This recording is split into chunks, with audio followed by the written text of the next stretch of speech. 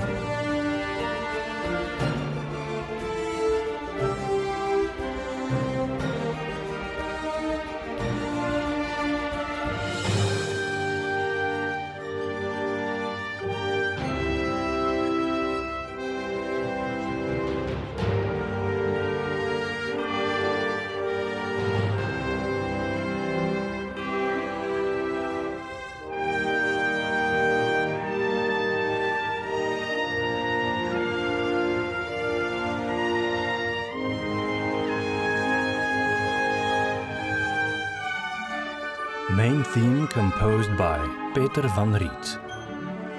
Music score by Ivan Dutch, Peter van Riet and Dane Russell Leonardson. Sound mixing and post-production by Domien de Groot.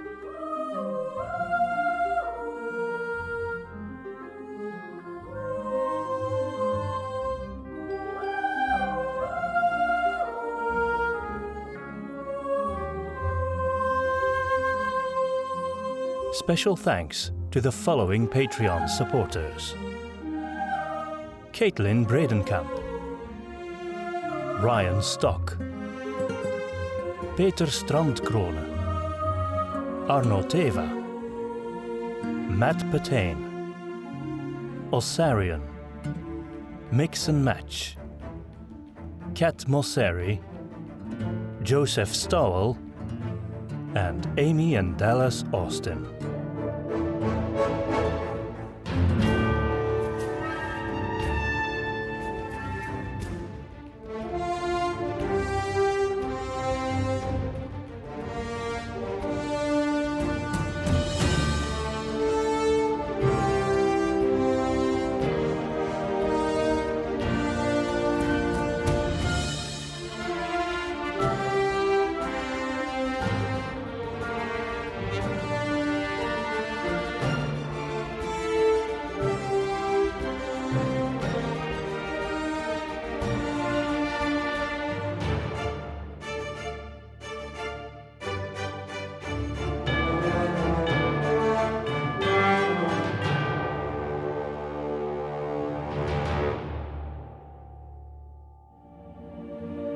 The Flatlander.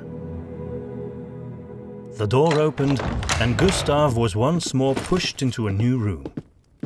It was a luxurious place of ornately carved dark wood, silk curtains and leather-bound tomes.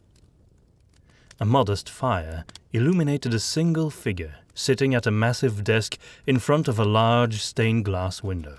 "Are you done manhandling me now?" Gustav said to one of the guards flanking him. But of course he didn't answer. Turning his attention to the person behind the desk, Gustav could see it was a tall, broad-shouldered man, who seemed to be too busy writing something down with a quill to take notice of him, or the guards.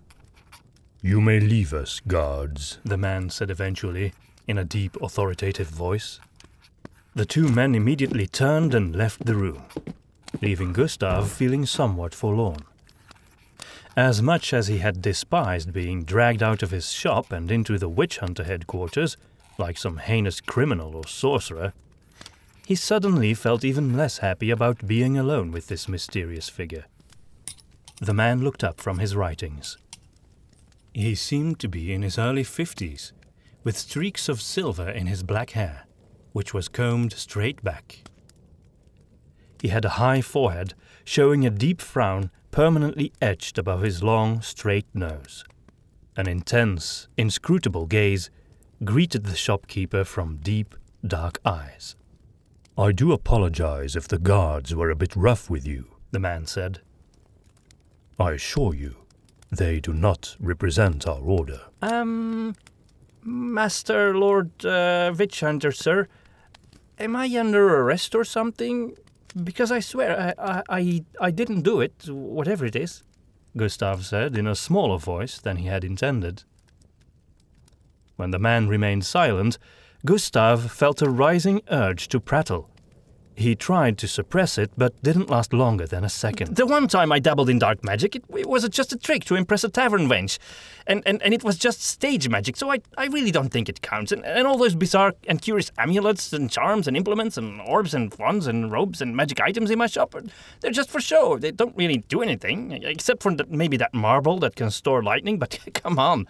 How could I not hold on to that? I'm still a merchant after all, and I have to... You are not under arrest, but you should stop talking now, if you would like to keep it that way, the man said simply, and then gestured towards a chair in front of his desk. Please, have a seat, Mr. Finsterdunkel. Who are you then, sir? Gustav asked as he carefully sat down, still shaking a bit. Are you the big witch hunter head boss? The tall man laid down his quill and sat back in his lavish armchair. Avoiding his host's intense gaze, Gustav's eyes wandered towards a book that lay open on the desk. The man quickly closed it and put it away in a drawer. I am Lord Adomir of the Witch Hunter Order. I am not the Grand General, but she does heed my advice. Gustav decided to remain silent, realizing that there were certain situations, however rare, when talking his way out was not an option. And you are Gustav Finsterdunkel, owner of Gustav Finsterdunkel's wondrous emporium of occult devices and sundry artifacts of the bizarre. At first, Gustav was rather proud that Lord Adomir had memorized the name of his shop, but then he realized how it must sound to a witch hunter. It's just a little curiosity shop. I mean, occult is just a word, isn't it? Lord Adomir ignored him. It seems your inventory has something of a reputation, and you yourself are often quite vocal about the nature of the items you sell. Gustav could only smile sheepishly. If this wasn't an arrest, it certainly felt like it was leading up to one. There is one item in particular that sparks my interest, the witch hunter lord continued. Just say the word, sir, and it's gone. I don't want anything unseemly in my shop. Adomir leaned forward and looked Gustav in the eye. An exotic metal statuette. The one you bragged about in public, if you remember. Of course Gustav did remember. Only a few weeks ago he had openly declared that he possessed the key to the fabled treasure of Boneyard Bay, in front of the mayor and 100 citizens of Seven Peaks. Then it dawned on him. You want to go look for the treasure? He said in a low voice, and then added, Why? Adomir sat back again and looked at the shopkeeper appraisingly. Surely you are aware that Seven Peaks is ailing. After the plague, many families found themselves struggling for basic necessities, such as food and water. Our economy almost collapsed. We are slowly rebuilding, but we desperately need the means to restore our city to its former greatness. Gustav knew well enough what Lord Adomir was talking about, having suffered through the hard times himself. The treasure of Boneyard Bay, if it is indeed real, would be an immeasurable help in these dire times, as you yourself have pointed out, Adomir concluded. Gustav could kick himself. He had indeed loudly proclaimed the value of the treasure on the Grand Market when the mayor had held his speech on rebuilding the glory of Seven Peaks. And he had indeed boasted about owning the statuette that was probably the key.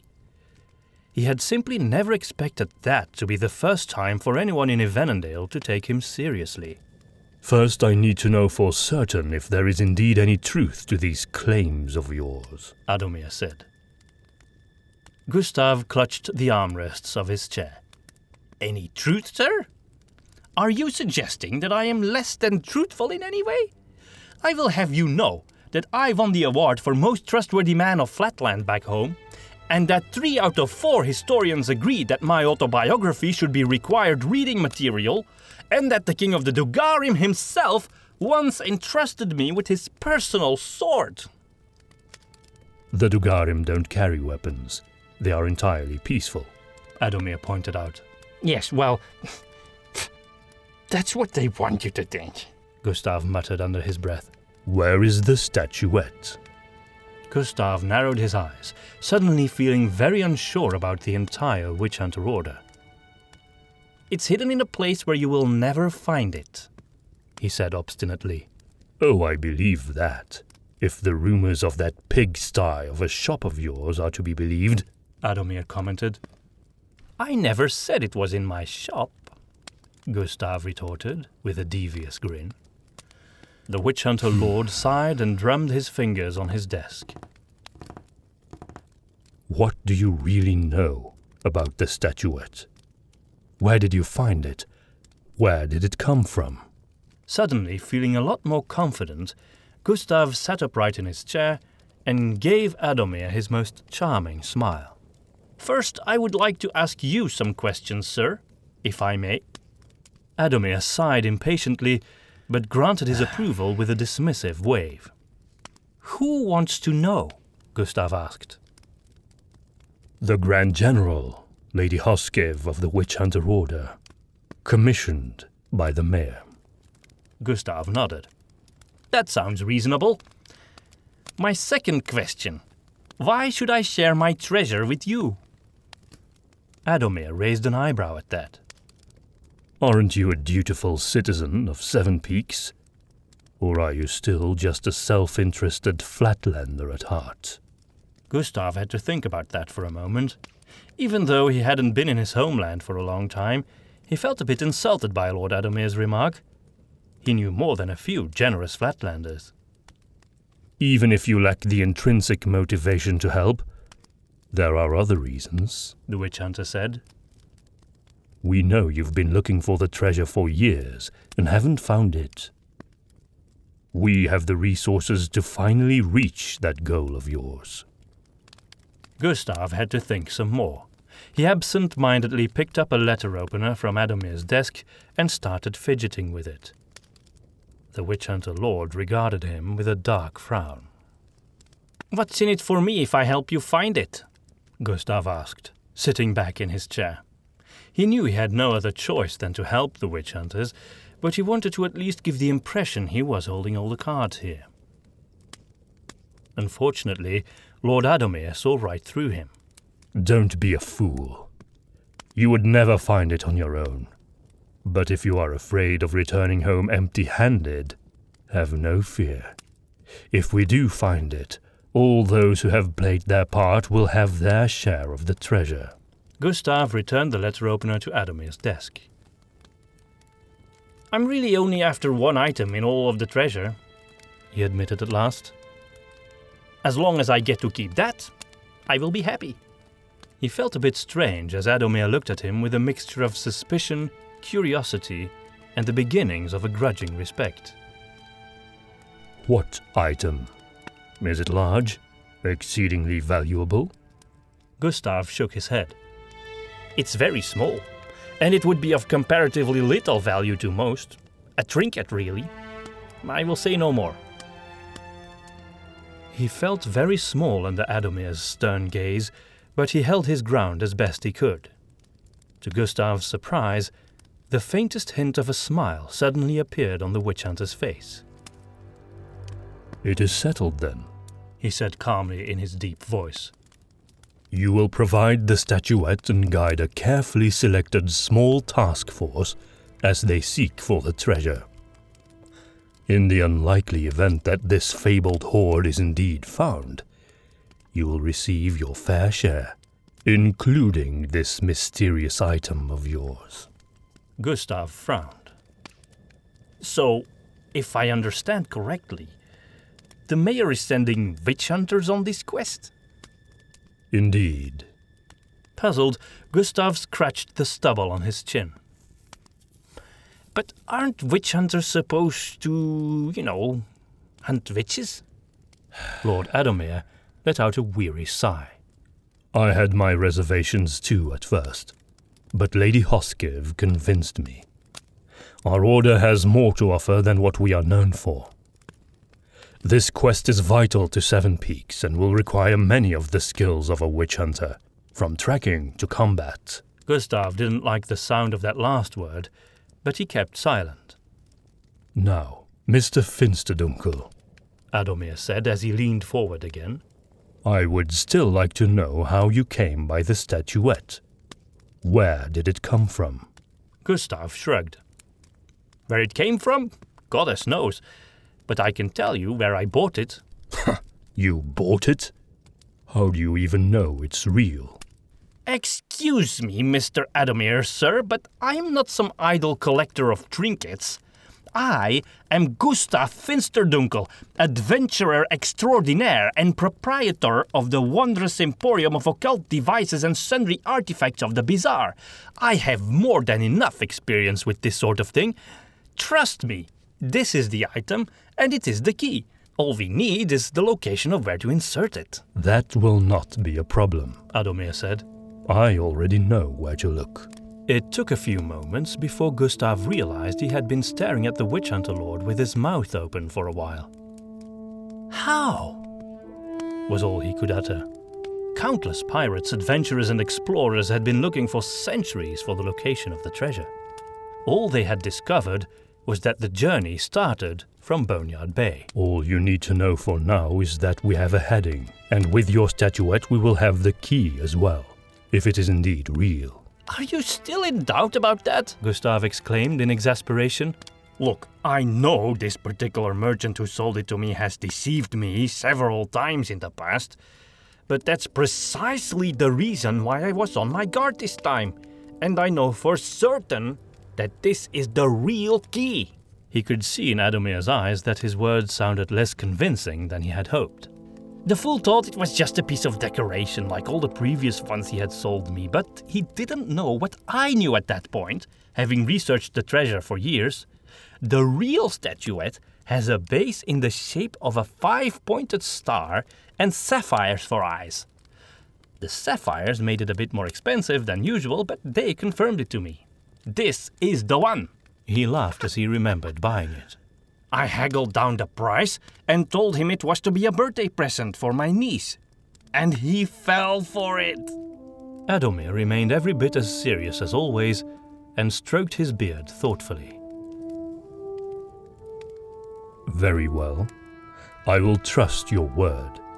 You will be our guide and the statuette will remain in your care until we reach the location. If it proves false, the price for this entire expedition will be yours to pay, Flatlander. Gustav suddenly lost all of his bluster and swallowed hard. He sat there, smiling uneasily, until eventually the sense of excitement for another adventure took over. This was to be an endeavor sponsored by the Witch Hunter Order, and despite their intimidating disposition, Gustav was already looking forward to the advantage of their resources.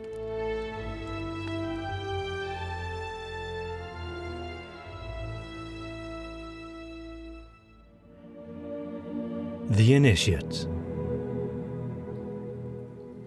The stone courtyard remained hidden in cool shadow, but the sky was already brightening beyond the high walls of the Witch Hunter headquarters.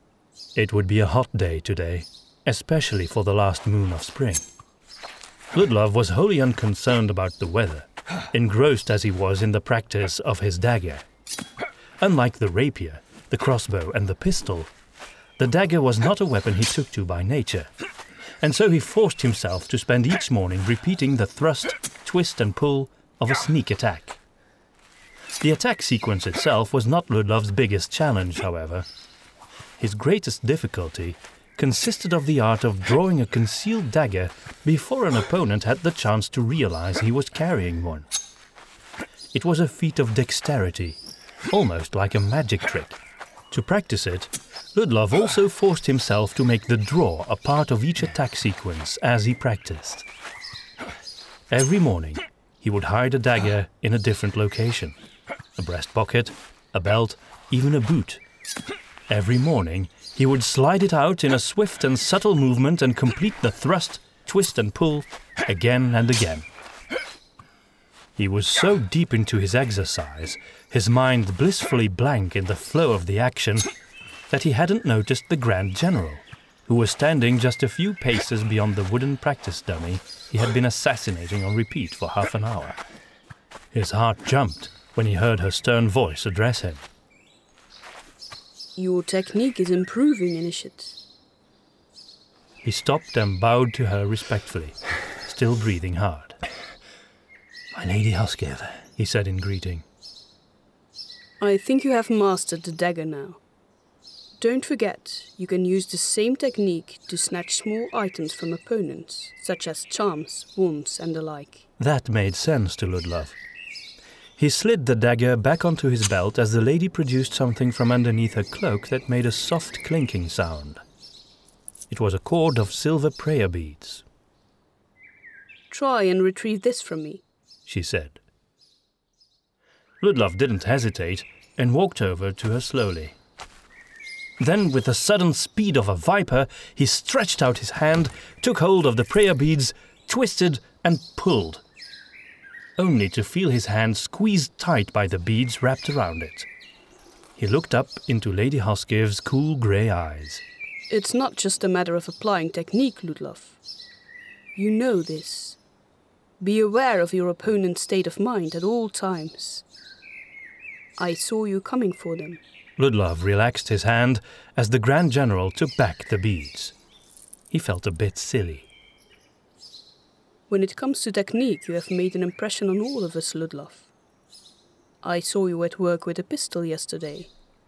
I wouldn't want to be a sorcerer on the run from you. Ludlov straightened his back. He was only slightly taller than the Grand General, but in her witch hunter hat she seemed the taller of the two. Are you here to inform me about my final evaluation, my lady? A rare smile appeared on the lady's lips.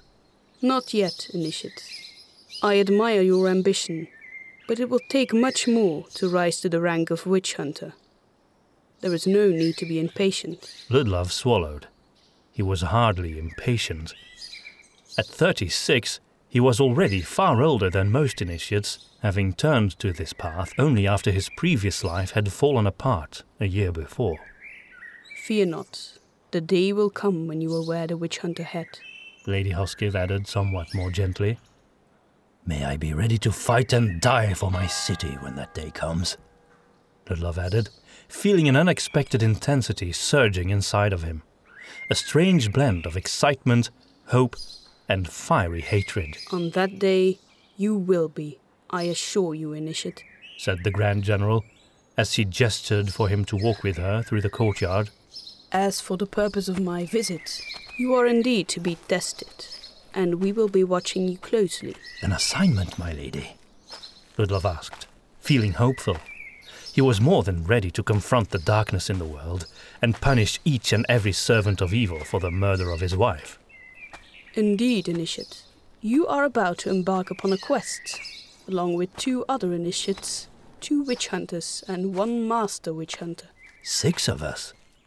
That's a rather large group. You and your peers will be there to aid and support your superiors, and in turn your performances will be evaluated by them, she explained. Ludlov imagined 6 witch hunters with drawn weapons and torches slowly making their way into the lair of some hideous beast or vile necromancer. Have you ever heard of the treasure of Boneyard Bay? The Grand General asked. The name seemed vaguely familiar, but that was all Ludlov could muster. A treasure hunt? My lady, don't we have other things to do? The Black Sickle is still out there. Lady Huskiv stopped walking and laid a hand on Ludlov's shoulder. Listen to me carefully, Initiate. You are the most promising student I have seen here in years, but you must remember, you are not training for revenge. I know what drives you, and I encourage your zeal, but I hope you will be truthful when at last you recite the witch hunter's oath. Once you have made the rank, your life will belong to the goddess and to Seven Peaks. You will exist to serve your people. Our order is a sacred weapon, not a tool for you to reach your own goals, however noble and just they may be. Ludlov swallowed, looking down. He knew she was right. From the depths of my heart, I hope we will stop the Black Sickle one day, Ludlov. And if you can help us with that, you are very welcome to it. But that is not why the Witch Hunter Order exists. Our goal is the glory of Seven Peaks, for the further glory of our goddess. Ludlov nodded demurely. I understand, and I assure you, whatever task you set before me, I will complete it with diligence and devotion, my lady, he said sincerely. Good, she answered, and continued to walk again. Still, I do wonder what exactly we will be facing, Ludlov said, as they passed from the courtyard into a cool, gloomy corridor inside the main building. Tall, gold-framed portraits of former Grand Generals lined the walls beside them. I don't know, Lady Hoskev admitted. There is a good chance you will not be seeing any combat, but it will still be a long and arduous journey, and you will need your wits to find a way. If we won't be facing any vampires or witches, why is the Witch Hunter Order involved? Ludlov ventured to ask. He couldn't hide his disappointment, having longed to look a cultist or devil worshipper in the eye as he ended his life. We were commissioned by the mayor, Initiate. The quest for this treasure is of grave importance to the whole of Seven Peaks. You should embrace any opportunity to help your people. Again, Ludlov felt in his heart that she was right, but he couldn't ignore the cold fire of his desire for vengeance within. They mounted a wide wooden staircase, facing a splendid stained glass window, depicting Sancta Gwendala as she held her sword aloft. Lady Hoskev regarded it for a moment. I know your mind is on the Black Sickle, Ludlov. I do not condemn your thirst for revenge. She gestured towards the image. When she faced off, I know she was driven by the same righteous anger you feel. She held still at the window, prompting Ludlov to do the same. Justice, retribution, even vengeance. These are worthy goals. Obsession, however, is a grave stumbling block. There have been many in this order who have fallen prey to it, you know. It never ends well. Ludlov had heard this many times before, and as usual, he calmly accepted the admonishment, inwardly still burning with the desire to punish. Lord Adame thought it would be a waste of your potential to send you on this quest, you know, the Grand General said. Ludlov was surprised by her candor and remained silent. It was I who reminded him you were still an initiate, and that this quest would do you good. You need to get your nose out of the books and your legs out of these headquarters. You've become a bit of a loner, I've heard, she continued, eyeing him curiously. Ludlov couldn't deny it. He hadn't exactly sought out any friendships during his entire training, but that was mostly due to his age and his background. He simply didn't feel like one of the other initiates. I have greatly benefited from the kindness and support of Lord Adomir and yourself, lady, he offered. I know, but we will not be out in the field with you. You need to learn to rely on others. Only masters have the luxury of living the life of a lone wolf. You are still a long way from that, Initiate. Ludlov felt something in his gut twist in aversion. The idea of working in a team with a pair of young whelps irked him. He was no schoolboy. He had been a magistrate. When he met Lady Hoskev's gaze, he could see that she was aware of his feelings. I will do my duty, my lady, he said. Good, she replied. The briefing will be in the courtyard tomorrow, after breakfast.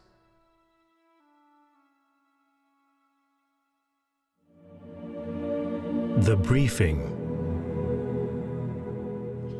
The next morning, Ludlov was in the courtyard before dawn once more, practicing until the tower bell rang for breakfast. There was a quiet tension in the mess hall, and Ludlov overheard very little conversation during breakfast. He sat alone at the edge of a long table, as usual, enjoying his fried fish and scrambled eggs silently, when suddenly a shadow fell over his plate. Looking up, he saw a pudgy, unshaven man with a shock of wild, greying hair and a broad smile on his rough face. His clothes might once have been considered high quality, but they looked worn and discoloured. This was definitely not a witch hunter. Ludlov nodded a greeting and returned to his food. His visitor sat down and just remained there in silence until it became impossible for Ludlov to ignore him. Looking up again, he saw the man was still smiling like he had just heard a dirty joke and was looking to share it with someone. So, you're a witch hunter, he said loudly, breaking the quiet atmosphere. The stranger sounded to Ludlov as if he suffered from some kind of speech impediment. Not yet, Ludlov replied with a smile. Oh, I see! You're one of the trainees, then. Now Ludlov noticed that it wasn't a speech impediment, but a foreign accent. He couldn't quite place it yet, though. We are called initiates, Ludlov said. Oh, an initiate, then. But aren't you a little bit old to still be in witch hunter school? Perhaps, but here I am. Ludlov tried to enjoy the last remnants of his food, but the mere presence of the man was beginning to make him nervous. My name is Gustav Finsterdunkel, he said, extending his hand. Out of sheer politeness, Ludlov shook it. Ludlov. I know. When I came in, I asked who would be joining us on our journey, and they said, try Ludlov. And I asked, who is Ludlov? And they said, you'll find him in the mess. He always sits alone. And so I thought you had to be Ludlov. Flatland. That was it, Ludlov thought. This was a Flatlander. Perhaps a sailor of some sort. So you will be joining us on our quest, Ludlov said, not quite sure what to make of that. Why is that exactly, Mr. Finsterdunkel? Oh, please, call me Gustav. Well, I just know a lot about the treasure. I'll be a guide, so to speak. Ludlov took another look at the man. His clothes were worn, but they looked like they had once been fairly high standard. His unkempt appearance made it clear this was a loner, like himself, but not one whose life was dictated by discipline and routine.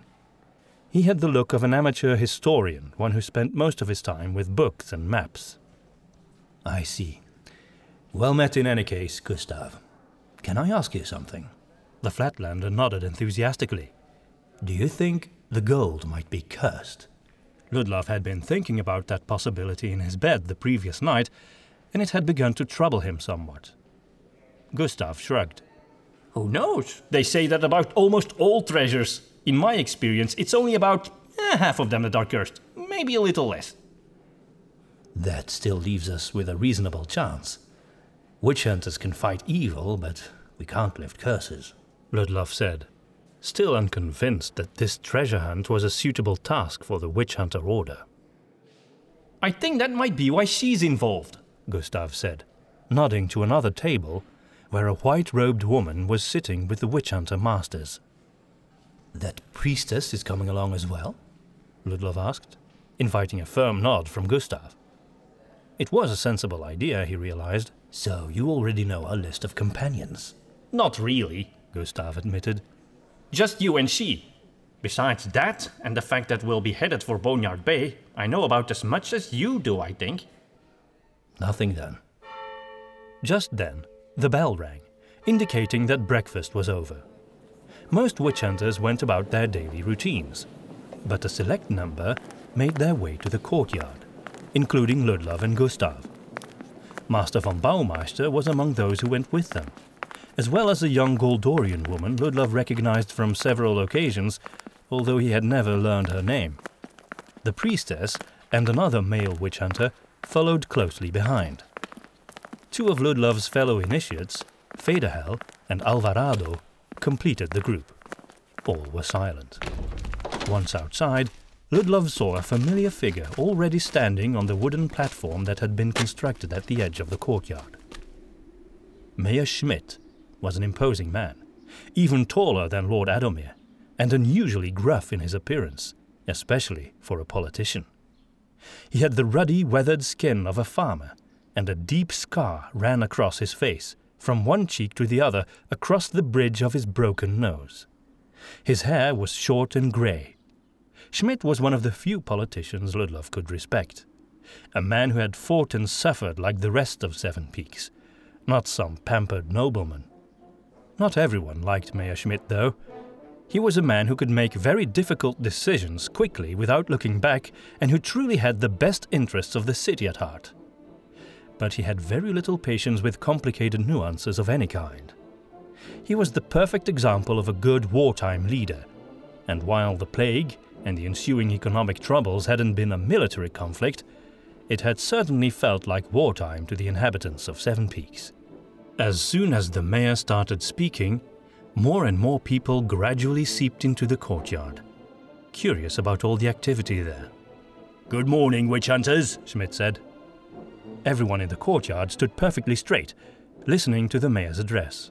Everyone, except one nervously fidgeting flatlander, that was. "I know the quest on which you are about to embark is not the usual sort of activity in which the Witch Hunter Order engages.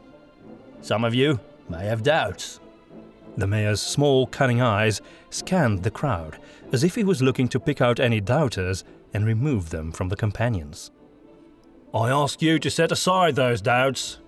This is not an idle endeavour to satisfy the curiosity of the historians, or fill the museums of Seven Peaks with trinkets. Nor is it the greed of a few wealthy noblemen that drives this quest, I assure you." He paused, taking a deep breath.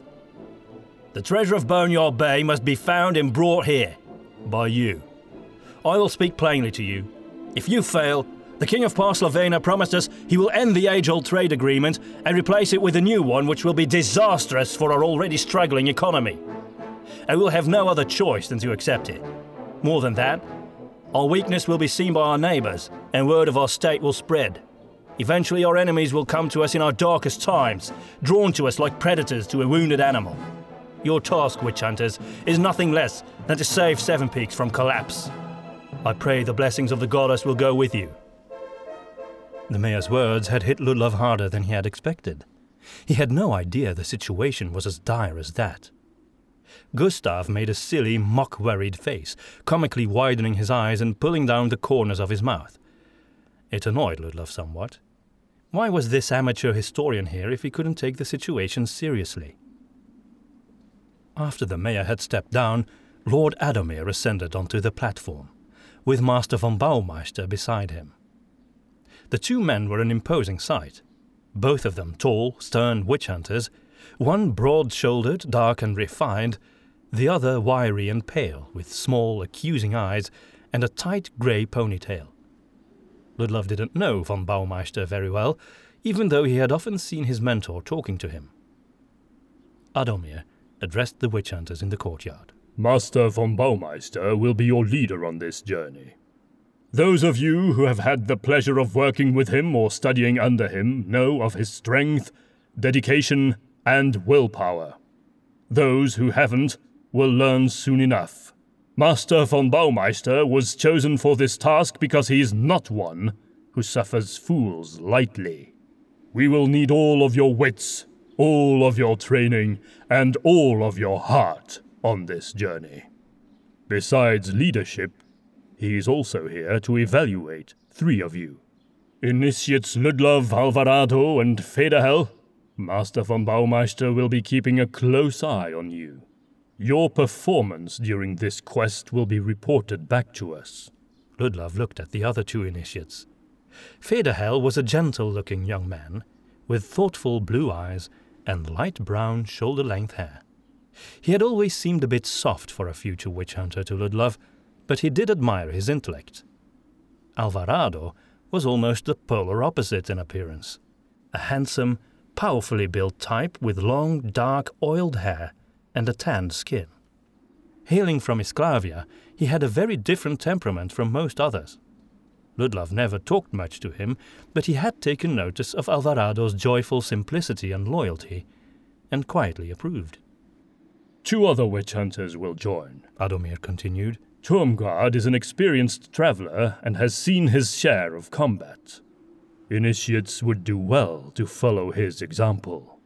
Chapelle has only worn the hat for a year, but she has a quick and agile mind and an unwavering faith in our mission.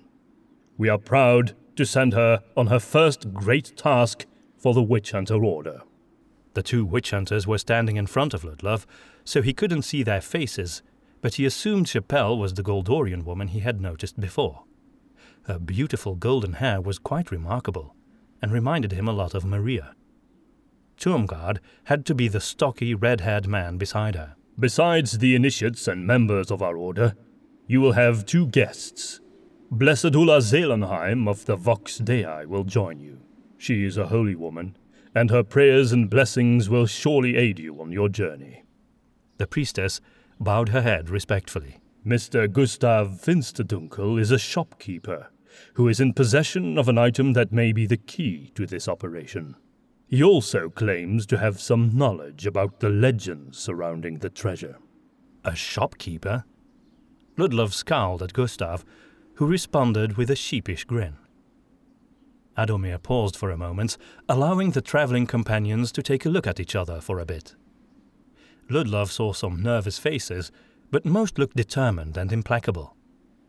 Alvarado had a kind smile on his face, as if he wanted to reassure everyone. Then Adomir spoke again. "You will travel the old road through the western wilds until you reach Linecrest, where you will board a sail barge that is expecting you. This vessel will take you along the river Landsader to the city of Bruchhaven. There you will meet with Captain Brökelhoff, who will take you to Boneyard Bay on his ship, the Theresia. Once you have reached your destination, you will have to use your own wits to find the way to this fabled treasure." Adomir paused again, for dramatic effect. "We do not know how long this journey will take, nor how dangerous it will be. We can only hope and pray that you will succeed and make it back before the end of the year, which is when the King of Parslavena will withdraw from our current trade agreement if we cannot provide the necessary evidence of our continuing prosperity. Seven Peaks' current state is a disgrace to the memory of our founders and saints. Saint Wolfen the Great will not let our city come to ruin while there are still souls brave enough to fight for her. So go, sail, learn, seek and fight for Seven Peaks, for Ivanendale, for Sancta Guandala and for Wolfen himself!" A spontaneous roar of cheers erupted in the courtyard, and Ludlov felt his heart swell with hope and pride. This was a worthy mission after all.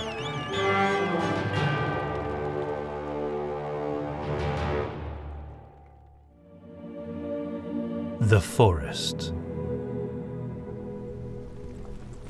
The setting sun had finally hidden itself beyond the trees ahead, turning the forest into an impenetrably gloomy mass of bark, leaves and branches. The sky above was slowly changing from a soft purple to a dark blue. 8 riders quietly made their way along the dusty road, riding 2 by 2. Von Baumeister and Turmgard made up the vanguard, followed by the priestess and Chapelle. Then there was Federhel and Gustav, and finally Ludlov and Alvarado. It felt to Ludlov as if they had been travelling through these woods for weeks, although in truth it could only have been a few days. They had only just started riding again after a brief respite and a modest supper of bread and cheese. They would now continue to ride for as long as they could, even as night was falling. A few birds were still singing their serenades, but most had gone quiet, leaving only the sounds of the trees themselves and the occasional cry of some animal far away. Ludlov had heard many stories about the western wilds. It was rumored to be an abode of witches, werewolves and warlocks, and now that he was here, he could believe the stories. It was an intimidating place, vast, mysterious, and far removed from the civilized world. Still, he knew there were some villages in these woods, even up north, far from the old road, which was the only part of the western wilds that saw regular traffic. The sound of a wolf howling in the distance startled him a bit. Pay no heed, said Alvarado. We have nothing to fear from wolves. And besides, those sounds are coming from much deeper in the woods. Ludlov had spent most of the day riding beside Gustav, and was happy to have another conversation partner beside him on this last stretch of the day. Do you ever worry about anything, Alvarado? He asked. Oh, there are many things that cause me anxiety in this world, the Esclavian replied. Demons, sorcerers, poorly prepared food, but not wolves. Ludlov chuckled, more out of politeness than genuine amusement. How do you feel about returning to your homeland? He asked. Well, we are headed for Boneyard Bay, Alvarado said, on the west coast of Esclavia. I hail from the east coast, and I have never even visited that place. But still, it is my homeland, and it will be good to hear my language again, eat the food I ate as a child. Now I'm getting hungry. The tales of the treasure probably weren't as popular on your side of the country then, Ludlov said. On the contrary, the treasure of Boneyard Bay is a popular legend in all of Esclavia. I still find it hard to believe we are actually pursuing it now. I know next to nothing about it, Ludlov admitted. Is it a pirate horde? Alvarado shook his head. Oh no. Its history goes very far back and involves many different people and places. I would be useless at explaining it though. I only know bits and pieces. But it involves the gypsy peoples. The gypsies? Ludlov repeated in astonishment. As far as he knew, neither the Sintra nor the Ungra tribe had a very great presence in Esclavia. It's true, but if you really want to understand it, you should ask Federhel or maybe Master von Baumeister, Alvarado said.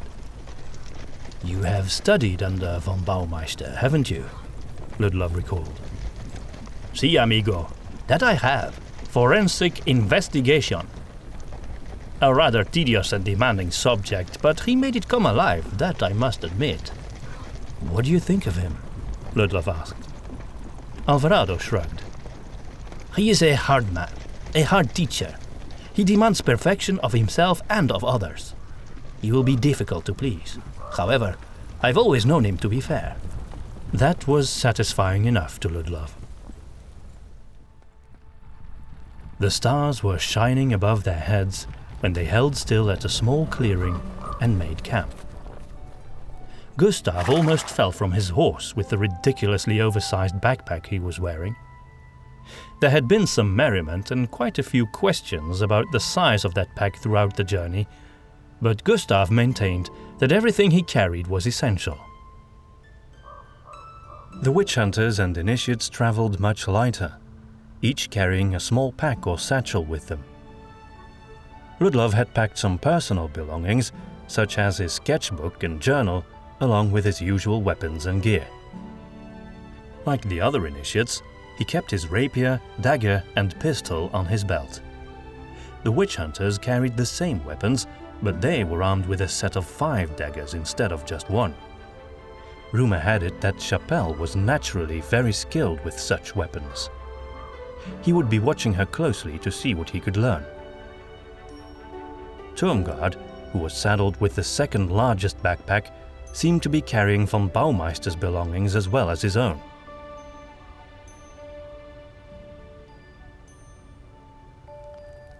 As they were preparing the fire, Master von Baumeister addressed the entire company. If all goes well, we will reach Engebrücke tomorrow, he said. That will mark the end of the Western Wilds. From there, we will make our way to the river Lanzada. He turned to the priestess. Blessed, if you would pray for us. All the witch hunters kneeled beside the fire as Blessed Zelenheim stood before them, spreading her hands. She closed her eyes. Beloved Goddess, Author of life, grant these companions rest this night, to better to serve thee, and avenge thy daughter the maiden. Then she made a sign of blessing and went to rest.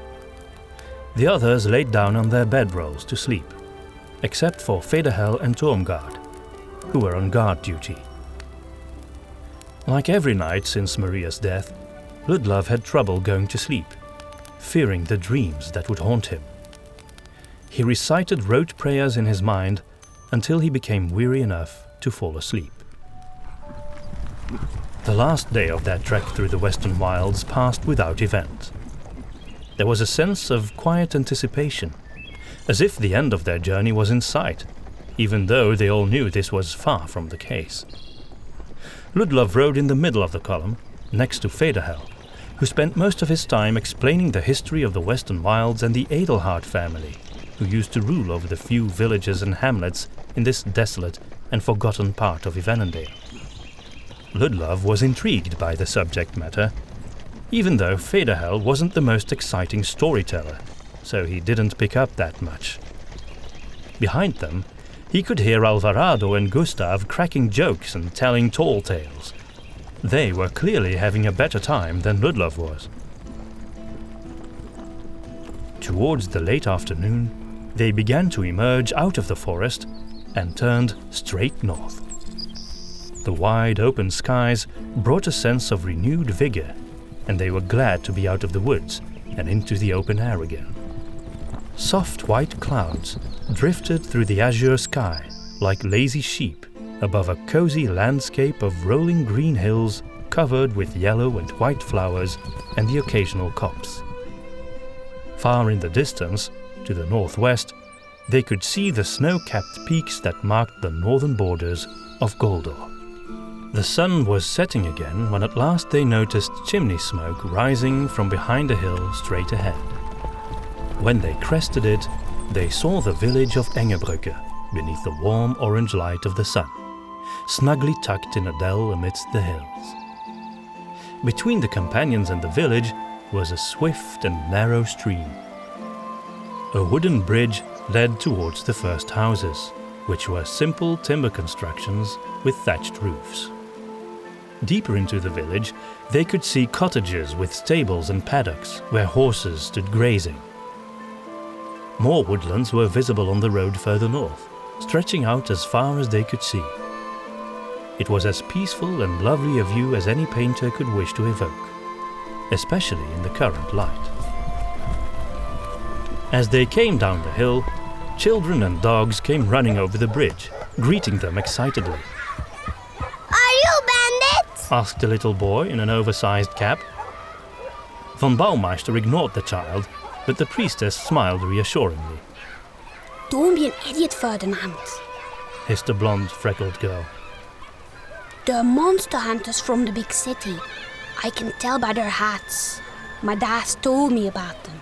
Is that true? Are you monster hunters? The boy called out to the traveling party as the column passed by him. Witch hunters, foolish boy. We're witch hunters, Tormgard said in a loud voice. Ludlov nodded a curt greeting to the children before riding over the bridge into the village. Behind him, he could hear Gustav saying, "I'm a treasure hunter." He stifled a groan. Much to Master von Baumeister's disappointment, there was no inn in the village at all. "Surely other travellers must pass through here from the old road," he said to an old man in the street. "Not for many a year," the geezer replied. "Most prefer to go round the western wilds these days.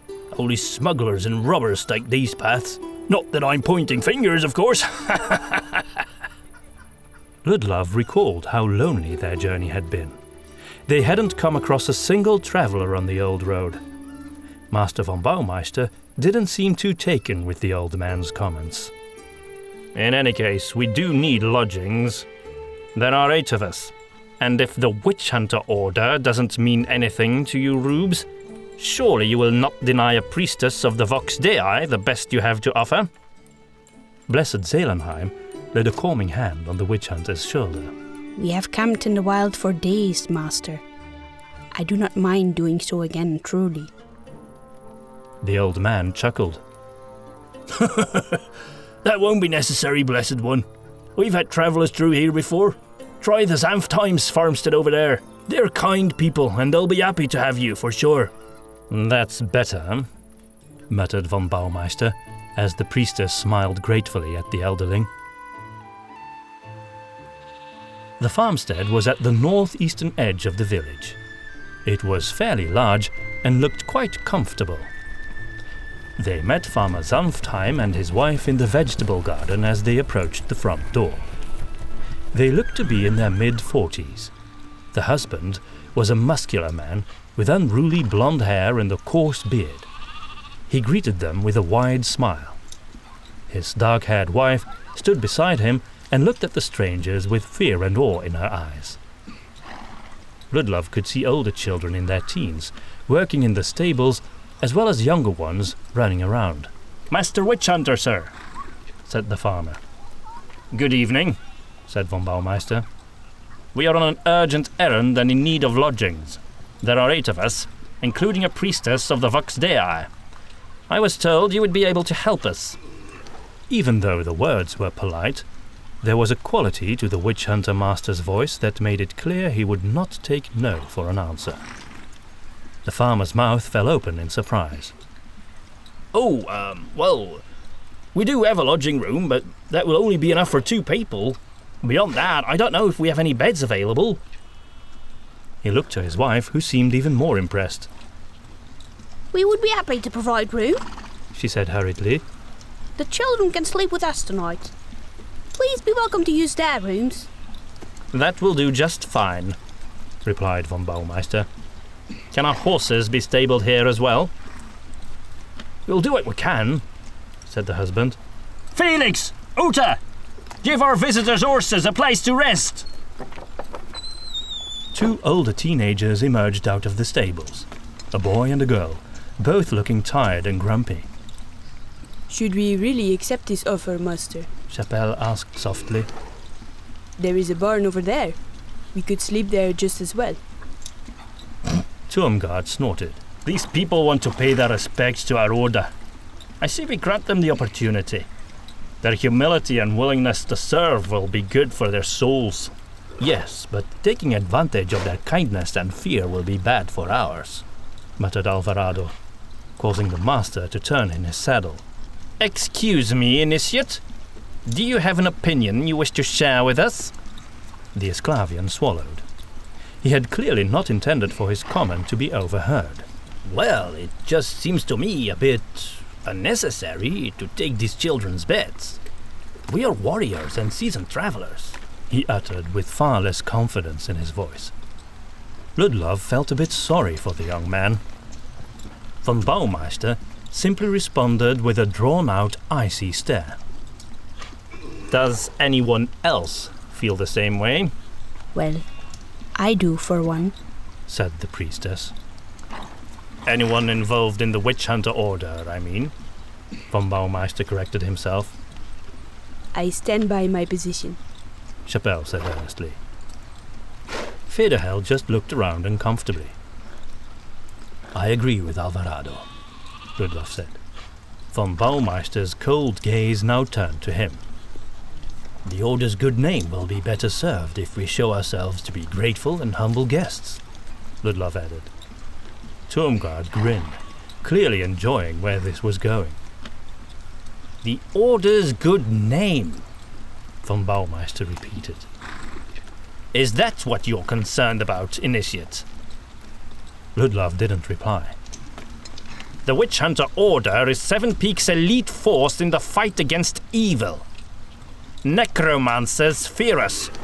Vampires cower before us. Demons flee us. We are to be known for that, not for politeness. How will the servants of Lucas respect us if we do not even command the respect of these simple villagers? Everyone was quiet. The farmer and his family were still waiting patiently. You do as you wish, said von Baumeister. If it is humiliation you seek, you will find plenty of opportunity in that barn or out here in the farmyard. Everyone else, come with me. In the end, no one chose to sleep inside the house, except for the master and Turmgard. Even the priestess was adamant about it. As a result, the farmer's children were all able to sleep in their own beds that night, and the lodging room was taken up by 2 witch hunters. The priestess and Chapelle retired in the barn, leaving Ludlov, Alvarado, Federhel and Gustav outside in the farmyard. Ludlov didn't mind sleeping in the open air. He had gotten used to it and figured he would have to do a lot more of it throughout his witch hunter career. Besides, out here they could stay on guard for any potential dangers, although it was hard to imagine any in this peaceful place. As they were preparing a fire, Ludlov overheard Gustav saying he didn't care where he slept. I once slept in the branches of a dead tree at the edge of a cliff, with vultures circling above my head and the palace guard of Virkasia out in the wilds looking for me. What is Virkasia? I've never heard of it, said Alvarado. It is believed to be a wealthy nation in the deserts of the southern continent, ruled by a monarch called the Sultan, Federhel explained. I'd always dismissed the tales, though. I thought Virkasia was just a legend.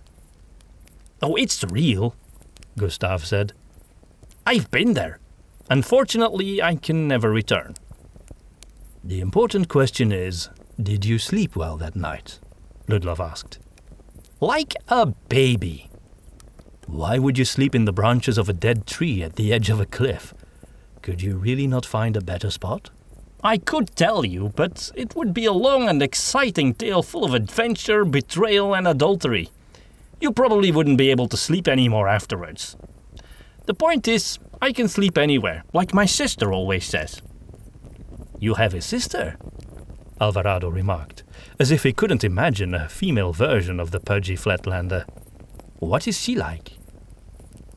Smart, pretty, brave. I miss her, Gustav said wistfully. He sounded uncharacteristically sincere.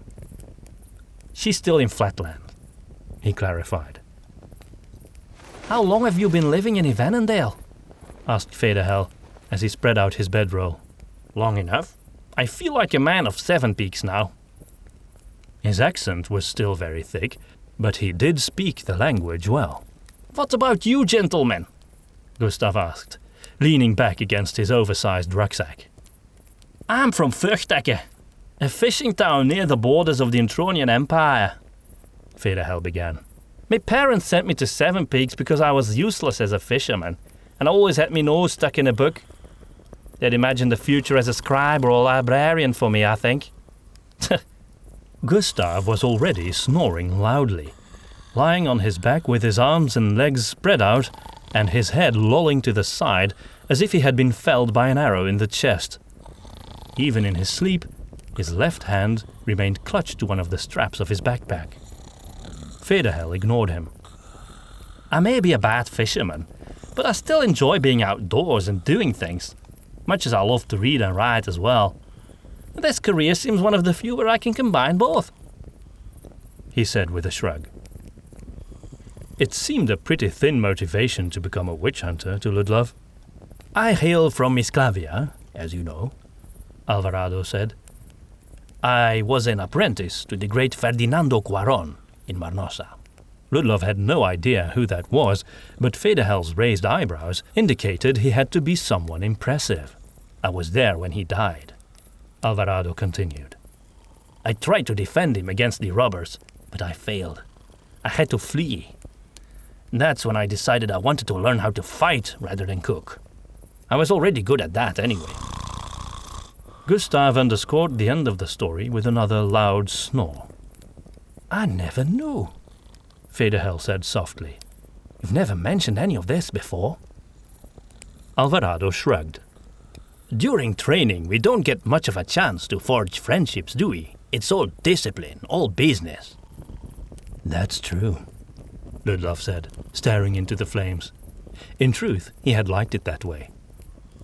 And you, Ludlov? Alvarado asked. Ludlov had been dreading the question. 7 Peaks, born and bred, he said with a smile.